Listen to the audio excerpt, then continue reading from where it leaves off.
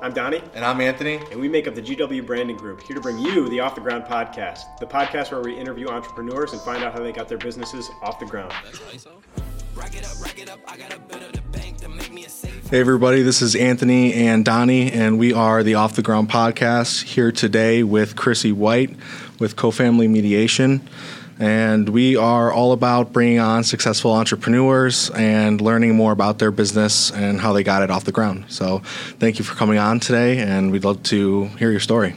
Well, thanks so much for having me and considering me a successful entrepreneur. We'll see, I guess, right? Yeah, definitely. Thank you so much. Yeah, well, just to start, we'd love to hear a little bit about your background.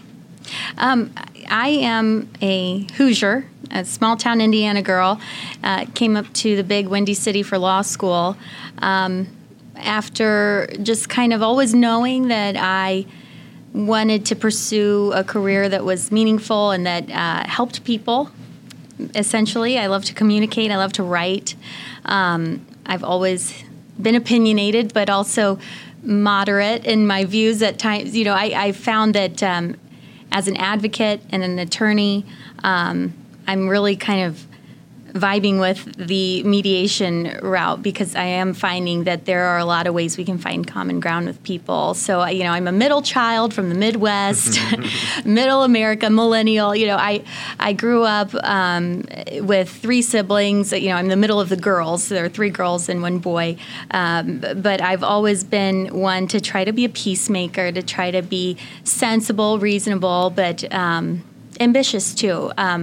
One thing that I was thinking about when I was thinking about how did this all come about, and I think it comes back to like my parents. When we were each kid, when we turned 10, we got to go out to California with my dad to visit his brother and sister-in-law, who's my aunt. She is a judge in Los Angeles. Her name's Elizabeth, and she was just really influential in that 10-year-old trip. I remember all three of my siblings had different experiences.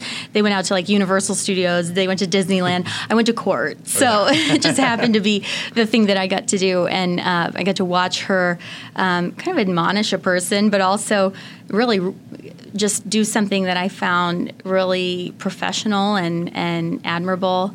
And she just looked so cool up there. I just really thought, you know, this is interesting. And so I every time I would see her after that, I'd talk to her about her career, and it kind of just led me in that way, in a way. So, I mean, what steered you towards the mediation? I think that specifically my law school, DePaul, was really well known for family law. And, you know, I always grew up also with a passion for children and helping kids and being an advocate in that role. And that's why I chose DePaul. It was something that they were very well known for, their family law department. And I just thought that if I was going to practice law, I wanted to do something that I would be passionate about, something that I could really make a difference in people's lives with. There are very many different areas of law you can go into, and actually, Aunt Elizabeth had told me several times not to do family law because it's actually very difficult at times. You know, it's a lot different than what you see in a criminal case or even a civil litigation matter, because those things have happened. Yeah. But your family, as the divorce is happening, you're still parenting, you're co-parenting then, and so it is a different animal. You know, there's a little bit of a moving target at times, and you're not dealing with just one incident. You're dealing with somebody's life and how it's changing massively and legally, and so yeah, you just, when you go into law school, you kind of have an open mind in what you might do. I just knew that I'm a people person. I'm an empath. I'm a kind of a good listener. I try to be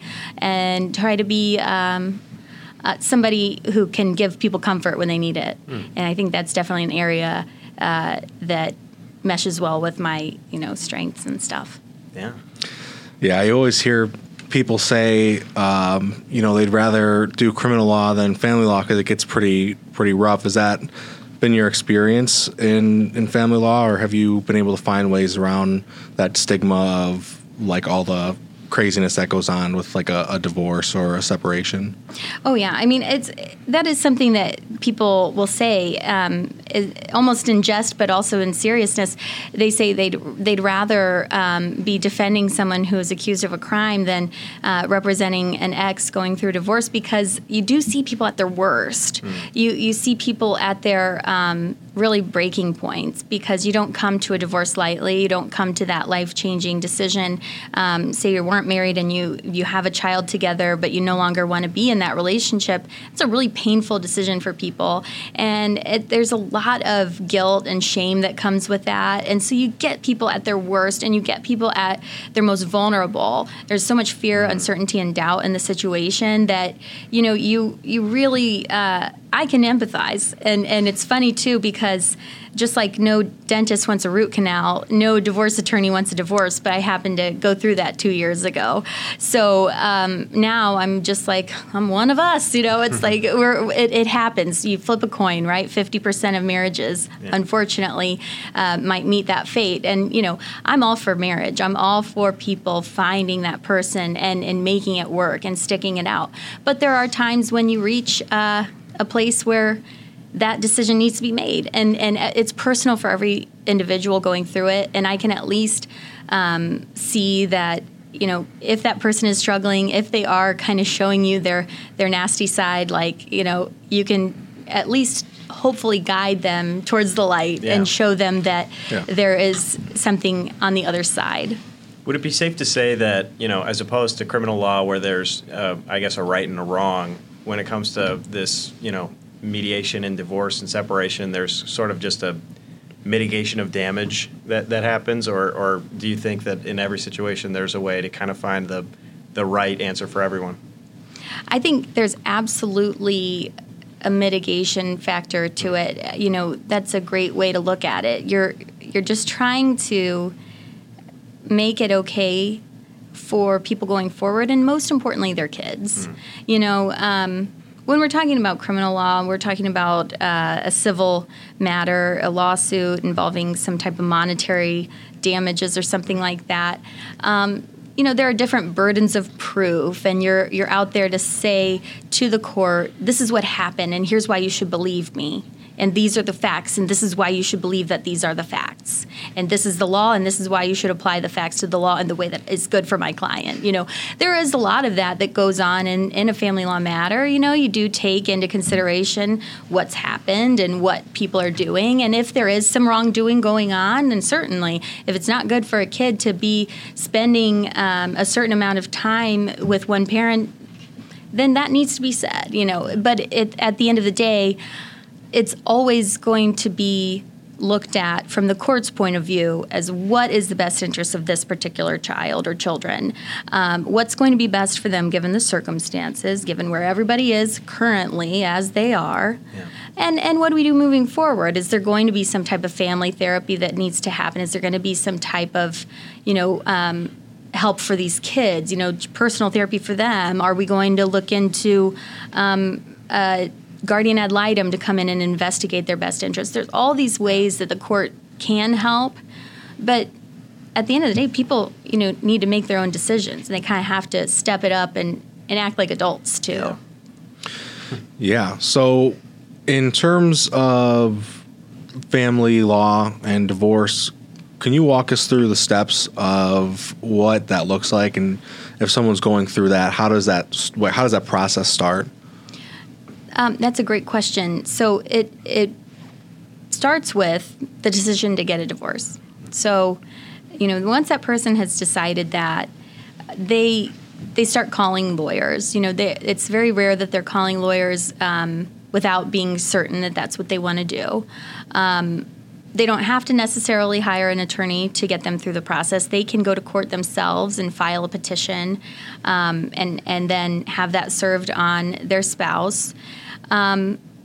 They simply start with that. It's a petition. It's just like any kind of lawsuit or any kind of criminal indictment. It's where it starts. It gets served on the other side. The other side has a chance to respond, and they can either get an attorney to file an appearance, or they can just respond what they say pro se or self-represented, and then the court begins to be aware of the situation, but they still have time. They have, in most cases, the court date will be 90 days out or so. Depends on each county how they do it. But in Kane County, where I'm most familiar, the court date's always about 90 days out, for example. So you have time to kind of start settling things and start negotiating things. But in that time period, that's when people are in the most kind of upheaval, because they've got to figure out what's going to be the new normal. And there's really no rule at that point who gets what or who does what. So they got to figure that out either by themselves or through a mediator. Yeah. You mentioned that you don't need an attorney, to start or even to get through the process. So I'd love to hear about your practice, and why somebody would choose to, hire you to navigate these waters. That's a great question. I truly believe that knowledge is power and that people should feel empowered to go and handle their personal legal matters personally. However, if they have a lot of fear and uncertainty about what may happen, if they are feeling particularly vulnerable to the other side and their likely response or their likely behavior based on their filing, they do need an attorney to represent them and to advocate for them. So it's a personal decision. There's also a cost barrier that people have to consider. People can't always afford a retainer. I'm going to give a big shout out to the Justice Entrepreneurs Project of Chicago. That's where I got my start as a solo attorney, called the JEP, and they're doing so much good, where they are taking small law firms, either partnerships or solo firms, and it's an incubator. It's an office space that's shared. It's all these resources that are shared, and they teach us, and I am still a part of it. The billable hour is not conducive to the average American, average Chicagoan's, bank account, their budget. They have these constraints, and they can't afford necessarily a $5,000 retainer right off the bat, especially when they're dividing their household and they're trying to divide their assets. They're not necessarily equipped for that, especially if they're a young family, a young married couple, young kids, a lot of expenses. And so they've done away with the billable hour, and they've taught a huge cohort of attorneys how to run a successful business without charging by the billable hour, which is just really, it can creep up so fast. You'd be surprised how quickly a law firm can take someone's money and only get halfway through the case. I hate to speak ill of my colleagues and former classmates who are in these larger law firms. They serve a purpose, and they serve people who have a different income bracket. Yeah. So, they're just trying to bridge the gap. There's an access to justice issue, which is there are people who don't qualify for free legal aid, and they also can't afford these large retainers, knowing that retainer is not limited. People are often going to spend beyond their $5,000 or $7,500 retainer. That's the nature of the beast. But the JEP has taught attorneys how to empower people to make their own decisions and to do what they can on their own, and then also to be there to guide them and to help them taking a scalpel, not a sledgehammer, to their life, and working on those smaller issues that can make a big impact on their day-to-day lives, and then letting the people know how to function and how to go represent themselves. So we do limited scope representation or collaborative law, a lot of mediation, a lot of alternative dispute resolution techniques, so that we kind of peel back the layers of the adversarial process, because that's where the bills come from. Yeah. I have a two-part question here. So at what point do the people looking to get representation come to you in that process? Is that right away, or is that when they've kind of settled their differences and kind of started that planning? It's a variety. I think sometimes they come because they were blindsided. They were served with the divorce papers, and so they don't know what to do. They just know they better talk to an attorney, and they've got to know what their options are and what their rights are. I offer free consultations, which I think is really important, because I think, like I said, empowering people with the knowledge of what needs to happen next, even if I'm not the person for them, if they don't go with me, I still want them to know what the rights are. I like to be educational in that and tell them, here's what you can do and here's what I can do for you. But it's more to your question, when do they come to me in the process? It's just whenever they feel they really need an attorney, and everyone has a different threshold, I think. Yeah, that makes sense. The second part of that is, would you be able to walk us through that process of onboarding a client when they come in and they're looking to you for that help and they're kind of in that desperate stage? What's that process? How do you start out? Walk us through what that would look like for them. What I try to do is I try to be very neutral, and I try to, be very transparent with people, because say one spouse comes to me and they want mediation, which is what I want them to want, because that's my bread and butter. That's what I want to offer to people, is the mediation. I do have other offerings, but specifically when it comes to mediation, they can come to me. They tell me, what's going on. It's a very brief phone call, and then I say, okay, well, if it's all right with you, I'm going to reach out to your spouse, and I'm going to have the same amount of time on the phone with them before we meet together, so that they know, that it is equal, it is unbiased, it is neutral.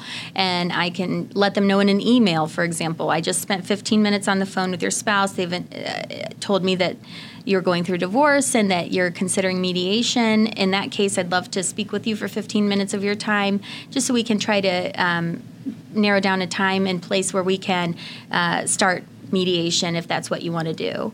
And people are often pretty receptive to that, because I don't want them to think, I'm on the opposite side already. I really want them to know that I'm neutral. So then we have, more of like a 30 to 45 minute call with the two of them and myself. And it could be on Zoom or it could be on the phone, whatever is more comfortable for them. But at that point, that's when I'm going to give them kind of the nuts and bolts of divorce, answer the questions they may have about it, find out if they have attorneys yet or not, and if they want to mediate with or without attorneys, they're welcome to do that. They're welcome to bring their attorneys and do it that way, or they're welcome to basically sit down in the conversation with just me. There's no right or wrong way to do that, but we do want to get the initial information out. Do they have kids? Do they have real estate that they own together in the marriage? What are we dealing with in terms of, does anybody want to move? Do we have a big dispute that needs to be handled right away? And then we try to get something on the calendar as soon as possible. And so that's kind of the intake, I guess. Do people often feel like you're taking a side in the sessions and stuff? I hope not. I really hope not. I think that, you can never know what they think. I only have, like every judge you might see on the bench, they only have their own life experience to go off of. And they're supposed to be neutral as well. And we all bring our implicit bias with us wherever we go, based on what we know about the world. But I'm always trying to question that in myself. I'm always trying to, look at, two different parents and look at them for the parent that they are. And I try to say co-parent. I try to use gender-neutral language where I'm talking, I'm not saying, well, moms do this and dads do this. Even if I were to say something like that, it's not going to come across well to either person. Nobody wants their mediator to be biased, and I think we're all human. So it is something that in my mediation training I've been really mindful of, and I try really hard. That's a big part of this, and what makes mediation difficult at times too. I was going to ask, do you find often that people are having a hard time come to a common middle ground, or are you finding that if they come to you before getting lawyers involved, that it's often a little bit easier to get to the middle ground? I think that it depends on people's personality types, how cynical or skeptical they may be. But I really am not trying to hide the ball with anyone. I really want them to know that they're, there's only one driver's seat in a car, but they're both in the driver's seat. They're both driving their own, divorce. And at this point, we've got to figure out, how do they divide this household? They both have equal say in the matter. because that's how it is. They're supposed to be looked at equally in the eyes of the law, and I think that people just have different comfort levels with the entire judicial system that's going to come from their own life and their parents or their upbringing, what it may be. It's just I try to be open and honest with people, and I try to be fair. I like to say fair. I made an acronym kind of for my own business, but also to try to share with my clients. I want to keep this fair, and that stands for future-focused, affordable, integrative, and respectful. So we're not. The past is in the past. Whatever happened. But now what's happening is you got to parent these kids together, however that looks. Keep it affordable by not going and getting an attorney who's out for blood. There are these attorneys who maybe overpromise and say, oh, yeah, you're going to get this, that. They're going to get nothing. They're not going to get to see the kids. You're going to get all this money. If they're promising that, I say run for the hills, because that's just unrealistic. There is a balance, and the court's not going to allow that to happen. So why would a mediator or an attorney try to tell somebody that that's what's going to happen? I think I try my very best to put that at ease in people. But again, if they have their skepticism or their cynicism, I just want to give them the knowledge that they can use, and they don't have to make an agreement in my mediation session either. Okay. If we can agree on just one or two things, that's great. Yeah. Because then at least that's two or three, one or two things that they can take with them and go to an attorney and say, we already figured that out. You don't need that to be, hashed out. Don't even worry about it. But here are the issues that remain. Yeah. So do you offer multiple sessions for people that are willing to come to you for mediation services?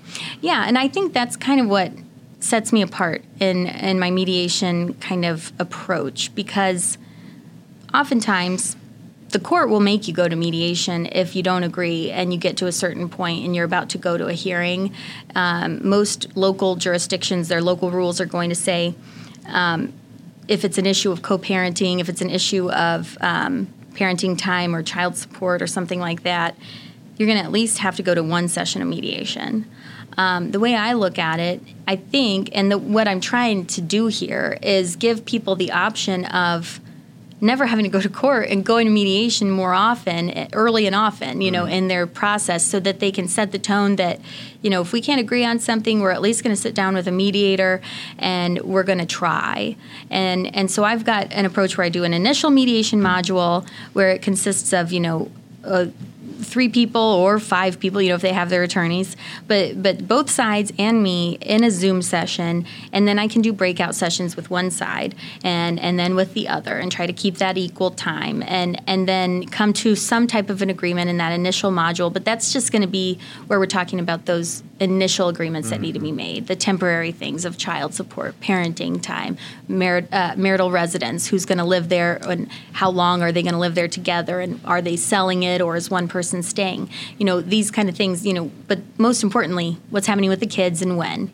And then moving forward, we come back for another session, and we're going to talk about a more specific long-term planning piece, where it's not crucial that we decide who's taking how much of the retirement at this very moment, but it is important. Yeah. And it's not a pressing matter, but it will become a huge part of the discussion. So once we get the fires put out in the initial mediation module, then the next module is intended for people to focus on that. So my hope is that it's pay as you go. So they pay the initial amount, and it's the first session is going to be the more expensive one, and then the next session, because I have all the underlying info, we're just going to get to work on, get down to brass tacks. We're going to try to figure out the solution going forward. And I do pay as you go, meaning if you want to come back next week and get started, that's fine. We'll do that. And we can get this whole thing done in 6 weeks, 6 sessions. That'd be great. But it's going to be about $4,500 that way. Or is it going to be over the period of 6 months that you do that? But whatever is feasible for people. Yeah. So can you give us a general cost breakdown of having a mediator first? I heard you say something that was, early and often. So is that something? What's the cost breakdown versus going to a lawyer? Is there a benefit to it? I think so. Now there's a drawback to mediation too, which I'll explain in a moment. But the issue that with cost is that in your divorce, it's uncertain. It's uncertain how much you're going to need to spend because you don't know how the other side is going to respond. You don't know what their lawyer is going to do or if they're going to be without a lawyer, if the judge is going to say, hey, we can't decide anything today, come back in 4 weeks, and then you've got, no answers. You've got 4 weeks of resentment building. You've got 4 weeks of kids not knowing who's going to be picking them up from school. Things can happen in that time, and that's where phone calls to an attorney come up. Like, he did this again, she did that again. What do I do? The kid's not here when they're supposed to be, and what am I doing? There are a lot of these things that if you could just talk to one another, you'd get these answers and you'd be resolved. But instead, you call your attorney. They're not there because they're in court. So you're talking to their paralegal and you're explaining what's going on. And then are you getting billed for that call or not? Well, it depends on what your retainer says. So, the bills can really rise up. So anyway, when it comes to the cost comparison, you're talking thousands of dollars that can be, billed in those 4 weeks or something, tens of thousands of dollars over a few months. So you just have to be careful. People have to read what they're signing. People have to know what they're spending, what they're agreeing to, because nobody's doing any work for free. So we all have to be mindful how we spend our money, and we all have to be mindful how people are, giving us their services, because it comes with a cost. I've heard people say before that a highly contested divorce is a luxury. And it kind of is. Yeah. And it doesn't need to be. People should be entitled to having some guidance and some help throughout this process because it's just daunting. Yeah, we're not in the same kind of business at all, but we find the same thing. So many people that have gotten burned by, other website or marketing people that they've hired just because, we say it costs X amount, but if you want this, you got to pay more, and if you want this, you got to pay more. But I do think that's, just a much more honest way to do business is to be very upfront about your costs and be upfront about expectations, yes. and gosh, in a field like law, I bet it's kind of hard to find that just generally. Oh, I know. We're trained to be good talkers. We're trained to be, good at... Especially if you're billing by the minute, right? Exactly. We're trying to persuade people that we're going to fight for them, and we are, and it is hard work, and there are times when I have worked in firms where we do bill by the hour, and I work really hard, and I try very hard to get the very best results for people. But it's like playing football, it's like you'd score a touchdown every time if it wasn't for the defense, Right. So you're gonna be up against a challenge, and you just never know how much pushback you're gonna get. So have you ever mediated a divorce or separation where there's been like a business involved? Because that's something that I always think about as we own a business. Like, how would that work? And typically, what's the process with that? Because I think that's a pretty big thing, and it might not be common, but it's definitely common in terms of divorces. There's a lot of business owners that are having to go through that, and I think that could be a very heavy burden that's weighing on their shoulder. Absolutely, and I think that's where a lot of fear, uncertainty, and doubt come in too, because if we're not talking about your children, we're talking about your baby, which is your business. Mm-hmm. That's something they put a lot of blood, sweat, and tears into, and for your spouse who maybe didn't really want much to do with it, now they're going to want their piece of that pie. It's really touchy. Mm-hmm. However, anything you bring into a marriage during the marriage is deemed marital in Illinois, at least I can say. It's marital property. Absent certain circumstances, if you had some type of a prenup or something, I can't even imagine what that might say if it said, any business we're going to make is going to be only this spouse and not the others. It's marital, so it's got to be divided, or it's got to be your assets in your marriage, your marital assets. They have to be allocated equitably. It doesn't mean equal. So it doesn't necessarily mean you're each going to get 50% of this business. That's not going to work. You can't, if you don't want to be married to each other, you don't want to be running a business together.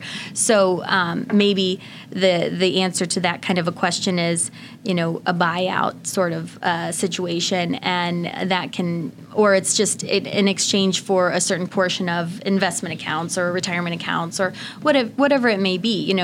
There's different value to different things, and it's not always monetary. There's certain value to someone's business that if I can just, go my separate ways and I can still run my business and they can do this, that is going to be the answer. There are a lot of ways to handle it, and it's all negotiable. And that's another thing that I want people to realize is it's not cut and dry. It's going to be, we're going to look at these accounts, we're going to try to make things even, and we're going to try to make things equitable. But people come into marriages with different resources and assets and debts and liabilities, and people leave with differences. And so we got to do what's right for them under the eyes of the law, which is just basically an equitable distribution. And then what's practical and what makes sense and what is the least cumbersome, I think. What actually will help resolve the dispute overall. Yeah. Yeah, something you should go to a mediator for, right? Yeah, I think so. I mean, I'm happy to help people mediate something like that because, it's a business, and I run a business now. I know that it is something that you want to protect and that you want to keep if you can. And, yeah, it's definitely one of those things, isn't it? Yeah. You mentioned that you've worked for bigger firms and you've had other jobs within this portion of the law, but I'd like to know what made you decide to, start your own practice. Is it conviction to do what's right for people, or was it money, or was it, I'm just curious to know. Well, I will say, like I mentioned before, I went through my own divorce about 2 years ago, and in doing so, I realized that my ex, I call him the previous administration, he and I, we do a pretty good job of co-parenting. And we did a really good job, actually, of negotiating our divorce. I'll give him much credit to that because he's a lawyer, too. It could be a disaster. It could be something that worked out. It actually worked out that we were able to negotiate things without needing to hire our own attorneys. We were our own attorneys, I guess we paid enough of that for law school. It's like that's the retainer, right? Sure, right. But we both managed to be civil and reasonable in most of it and come up with an agreement that worked for us and for our kids.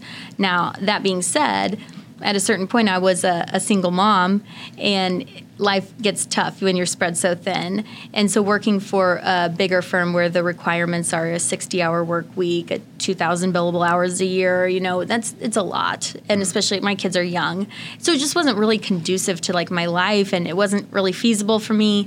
And I just was feeling so much pressure that I decided, well, I've been solo before. I was solo, back in 2017 to 2020, I'm going to do it again, but this time I'm going to go into the mediation route. And I had the blessing of the partners at the firm. I was sad to go. I still, think very highly of them, especially the ones I was with most recently. So, it was a decision based on personal need, but I used kind of my personal experience to try to build something that I think is going to be helpful. It's like, have you ever listened to the podcast, The Daily Stoic? No, I haven't listened to it. I highly recommend. Ryan Holiday, he studies and talks about Stoicism, and one of his quotes is, "The obstacle is the way." And I kind of internalized that. The obstacle is the way. Anything that I'm doing in my personal life, I try to practice what I preach. If I'm telling people, well, it's important for, kids to see both parents, then it's in my life, it's important for my kids to see both their parents. If I'm telling them, well, it's kind of nice when you can both show up at the soccer game and be there and both supporting your kid if that's at all possible, well, then you better believe I'm going to try, as long as my kid wants to play soccer. We did that for one season and it just was okay. But now we're doing Taekwondo. Ooh, that's nice. But yeah, we are... It was a personal decision to go solo, but I'm very personally satisfied with that decision. Yeah, that's great. I mean, it's definitely a risk when you go solo. So what was it like going to your bosses at a large firm and saying, hey, this is something that I want to pursue? Was that a long decision that you had to come to terms with? It was tough. It was very tough because I will say my most recent employment before going solo, I really loved that office. I really loved the people, and I enjoyed working with them every day. And I still, when I see them, I'm always happy to see them because I'm at like Kane County Bar Association events and things like that. Yeah. Their approach is to be the litigators, to be the advocates for the people who come to them. And there's a need for that. Like, don't get me wrong, not everybody can come in. I'm not Pollyanna. I believe not everything is sunshine and roses for people. Mm-hmm. We can't just eat a cake made out of sunshine and rainbows and be happy.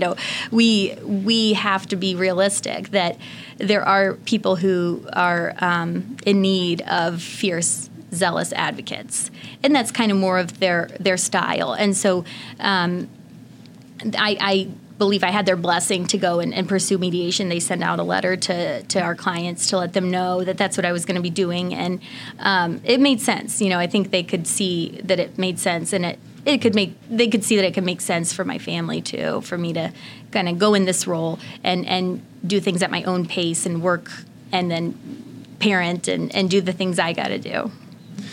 Yeah, that's true with a lot of business owners. Obviously, when you're just starting, it can be a bigger time investment than a job. But having that freedom to, you got to take the afternoon off to go to Taekwondo practice or something, right? Yeah. You want to be able to be there for your kids. They're only little for so long, and they need you. Yeah. Were there any strategies you learned working at a larger firm that you took with you coming to, build your own practice? Absolutely. I think I'm so grateful for the mentorship that I was able to receive at my previous firm. It was invaluable. I mean, these people, they had a combined year, what would you call it, experience level of, over 30 years of combined wisdom, and they had been there and done that and seen a lot. And they had a lot to say about the way we should treat our clients. I mean, they're about, being responsive to your clients. Bad news doesn't age well, so you've got to be on the phone and you've got to be responsive in your emails. I think that's with every business. You don't want to leave people hanging without a result because they'll go with someone else, and you want to treat your clients well. So that kind of thing. And also just the working hard and getting in there and being in front of the courts, because I do still represent people in a non-mediation role. If I were, just representing one client in their divorce, I still take a lot of their advice to heart and how I present myself to the court and how I formulate an argument and really go to bat for people. So that was really valuable stuff. And then just kind of their professionalism, top-notch, level of professionalism that they always showed their clients. And they're very hardworking people, and I aspire to be like them. I know that as I grow in my career and as my kids get a little older and things get a little easier, I hope to be as successful as they are. Yeah, I was just going to ask, are you hoping someday to have a firm that's growing and you're hiring more people and you're, your own partner at some point? Yeah, I mean, I would love it if this kind of style of mediation could take off, if we could kind of come up with this framework that could serve more people, and I could teach it to more people and have associates who mediate with a similar mindset, and that, we all kind of can triage that initial meeting, the initial mediation module with the two people who are just like, what are we going to do tonight, this week, next week with our kids as we're going through this divorce, and really trying to help people get a resolution sooner, like early and often, and then they can come back with, taking a sigh of relief, and they can come back and have someone who's like-minded, like me, mediate for them. If I could hire, associates at some point, I think that would be awesome. And then if it could be something where it's not just Illinois, but we go and there's co-family mediation for other states if we can branch out into my home state of Indiana or something like that just to start. But I do see the potential if I could just get that secret sauce, and teach it. I think that's exciting. Yeah, and there's got to be some advantages of having your own, firm and practice and starting to build off of that. What are those advantages in your opinion versus having a larger firm represent you? Well, you can always try something that may or may not give you the result that you want. I guess the question is always, like my dad likes to say, is the juice worth the squeeze? If you try something different with a client and if you try a new approach, do you find it successful? Did it give the client the result that they wanted? And do you feel you were paid enough for it, right? That's always that. So I like that aspect of being an entrepreneur where you can try something new and you can say, okay, well, I will take that case and I will try that. Yeah. Yeah, I mean, we talk a lot, obviously we talk to a lot of business owners, and there's a pivot that a lot of them have to go through. You start your business with one idea in mind, and then you end up having to really shift. Have you had a situation like that yet, or are you still kind of trying to experiment to see if you've got the better way, if you've got the secret sauce or not? Yeah, I mean, I think that with me, I see something shiny and I go for it or something. I'm like excited and I want to do as much. Anybody who comes to me, I want to help them. I don't want to turn away business. Yeah. And so one thing I have found is like I've actually randomly had a few more adoption cases come around where I really enjoy doing that area of law, practicing in adoption law. That's where I started with when I was in the JEP and I was solo for those few years before I went to another firm. I was doing several adoption cases, and it's a very specified area of family law. So some of those cases have come up, and I'm like, I'm not going to turn them down because I really enjoy it, and I like to try to get people through that. They're in a vulnerable state as well, and to help talk them through it and help them come up with terms for an open adoption agreement, for example. I enjoy that area of law, and I enjoy doing that. So, like, I don't want to turn down those kind of things. And so, but at the same time, it's like I'm sure you hear people talk all the time in entrepreneurial circles about what's your hamburger, what's going to be your niche, what's going to be your one thing. Because if you can do one thing really well and repeat it, that's going to be where you're going to thrive.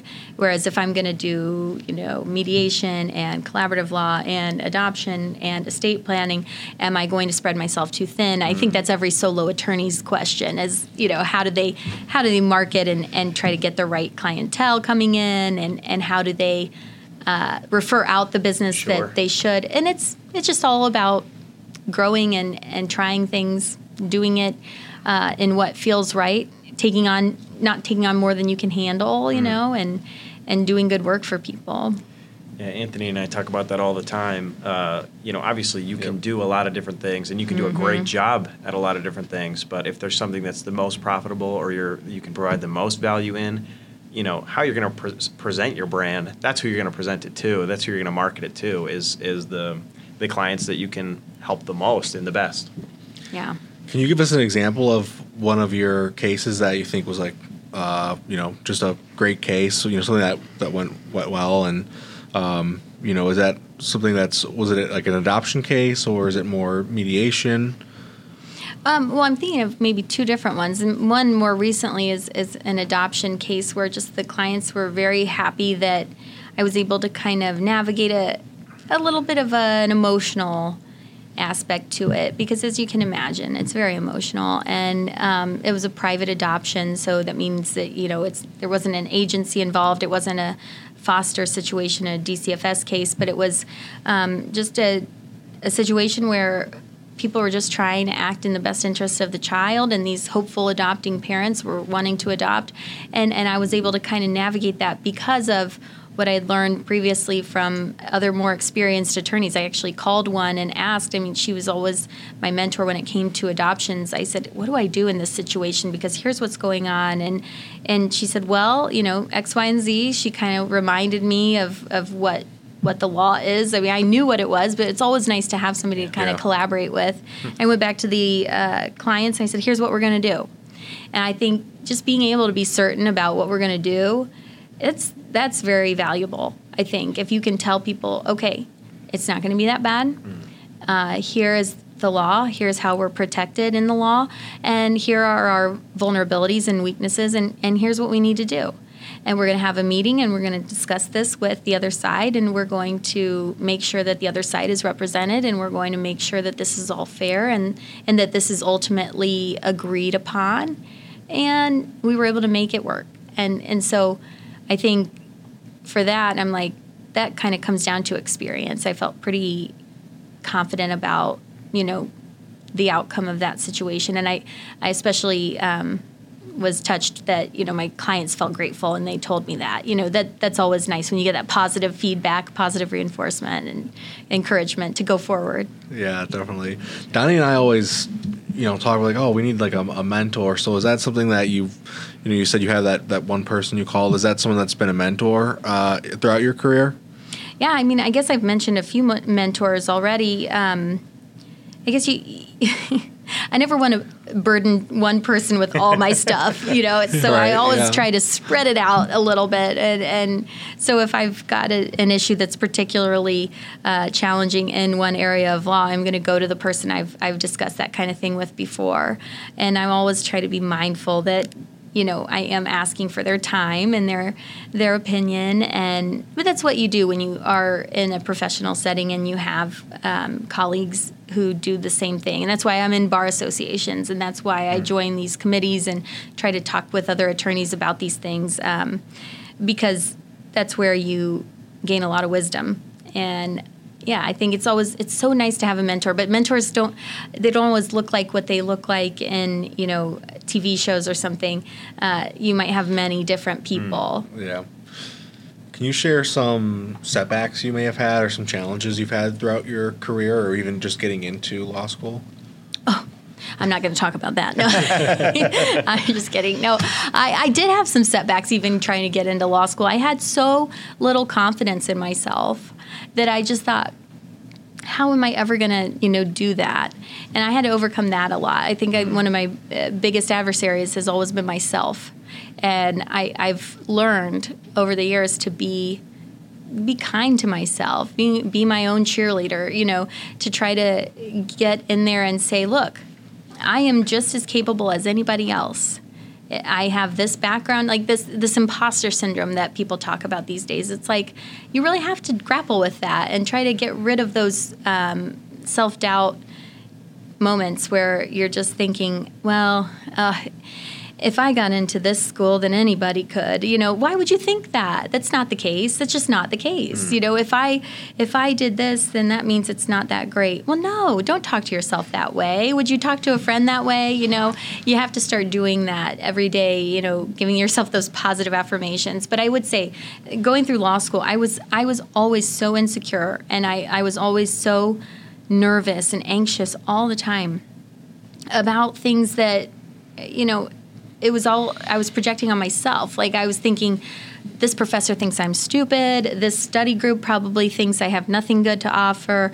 But I don't have that. I can't read people's minds. So that's coming from my own mind, And so you have to challenge those thoughts. And I've done a lot of therapy, a lot of self-help books, a lot of Brene Brown TED Talks. I've really reached out to try to fix that in myself, that I don't need to have that much self-doubt. It wasn't serving me. So yeah, definitely. I think I kind of experienced the same thing going through school, going through business school, doing marketing, and always thinking, are these projects we're putting together going to work? Am I going to find a job when I graduate? What is everybody else doing? And then I slowly started to realize that, as time goes on, you are, like you said, it's going to be yourself to kind of pull you out of that situation. And it's how you think and changing your mindset. And that's been instrumental to what we've done and what Donny and I have put together. So is there advice that you have for people that are going through that someone's going through law school and maybe experiencing that? What's really been the key factors for you? In that? I think advice I would give, maybe if I were to just go and talk to myself, as a first-year law student, I would be like, look, you didn't get here overnight. You didn't get here by luck. You didn't get here by anything other than your credentials, and people saw what you had to offer, and they offered you a spot in this school. And so if somebody is in law school right now, wherever they may be, they should be proud of themselves, and they should be realistic in the fact that, like, you have something to offer. Someone saw something. There was an admissions person reading your file, and they thought, yeah, I would admit them. So they admitted you. So, okay, good. So now go take that class and go and study. And if if you don't get the best grade, you're still going to learn things from that. You're still going to be challenged by the bar exam at some point. You are going to have to show what you know, and eventually you get the degree, and then you pass the bar exam, and you rise to the occasion. That's another thing for my Aunt Elizabeth, the judge. Rise to the occasion. You are here for a reason, and somebody decided that you were capable of doing this, so decide it for yourself as well and believe it. I'm not totally sure what the career path looks like, and that's awesome advice too about just rising to the occasion, and you have to be what you need to be in the time that it comes. So, but I'm just curious. Are you hoping one day to be a judge? That is so weird that you say that, because I would love to be a judge someday. I think it would be an honor of a lifetime to do that. I'm just right now, I'm out there grinding, trying to get the experience of being a lawyer, but now in this role of being a mediator. I almost, I felt like I was in a judge's position for a little bit there when I was in a recent mediation where both people were represented by counsel, because to be talking to them but also to their attorneys and to be trying to come up with a resolution. I mean, that's what a lot of attorneys do with the judge, is they go into chambers and they speak with the judge, and the three minds together are able to say, okay, this is what needs to happen for this particular child and their parents, and what needs to happen going forward. And then that way it kind of keeps the peace, but it's also, it felt kind of like that role, even though it wasn't at all like that. I wasn't making decisions that were binding legally, but we were coming up with ideas and solutions. And so as a mediator, I really enjoyed being in that kind of position, and a lot of times a good judge will say, I'm just calling balls and strikes. I'm just here to uphold the law, and the attorneys are there to, make their arguments for their clients, and then the clients are ultimately there, the litigants themselves are there to either agree or go to a hearing, Yeah.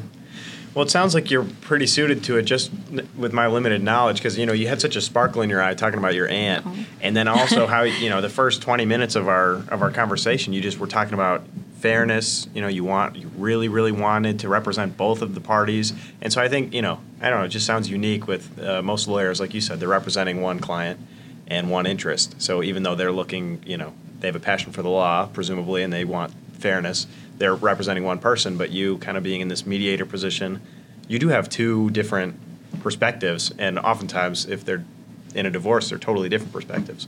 So, yeah. Well, thank you for saying that. It's such a compliment. I'm going to be like on cloud nine the rest of the day. Well, I do have other questions, so I'm going to bring it back now. I actually didn't tell you this, but I wanted to be a lawyer myself. So for a long time when I was in high school, I thought that's what I'm going to do. So I went and did like the law classes and stuff. I sat in on, cases in Kane County. I went in and sat in like an armed robbery case. Oh gosh. And then on I think like speeding traffic and things like that. And then I had an attorney come into the school, and he basically out of his speech convinced me not to go into law. And so, of course, I didn't. But I don't know. I think it may have been for a good reason. I think I like where I'm at. But a question I always had was, someone who just gets out of law school, what is the steps for them in terms of getting an idea of what they actually want to do? Because I know you always had an idea of going into family law. I was thinking of doing criminal. Is there a way where you could say, okay, if I want to specialize this, I need to go join this group or this networking or this bar association or anything? How does that work? Yeah. Well, first of all, I will say you should be very proud of where you are because this is amazing. Like, I think this is so cool that you've built this marketing firm and that you're doing podcasts and you're doing all the digital marketing that you're doing and everything. It's so helpful. So I'm grateful for you. And I think that what you do sounds a lot more fun than some of the legal stuff that I do sometimes. So he's blushing. Yeah, I mean, it's just true. Life is what you make it, right? And your career is what you make it. And if you want to go into criminal law or if you want to go into family law, when you go in, you do want to kind of start taking those courses, and then you're going to be around those professors who are going to have special guest speakers come in who are going to come from the firms who are representing that clientele, and so your career path gets kind of formulated throughout the 3 years of law school. But I will say in Illinois there are a lot of ethical rules about whether or not you can consider yourself a specialist in things. It's kind of, I don't know, seems like a pedantic rule in my eyes, but it is what it is. You're not supposed to say that you specialize in these things, but you can say that you are you offer these types of services, and even that I may be off on this specific rule. I don't even know, but there are rules against saying that you're an expert on something or you're a specialist. Right. But you can prioritize or set yourself out, when you hang your shingle and you want to open up a law firm, you don't have to take every case, and you probably don't want to do that either.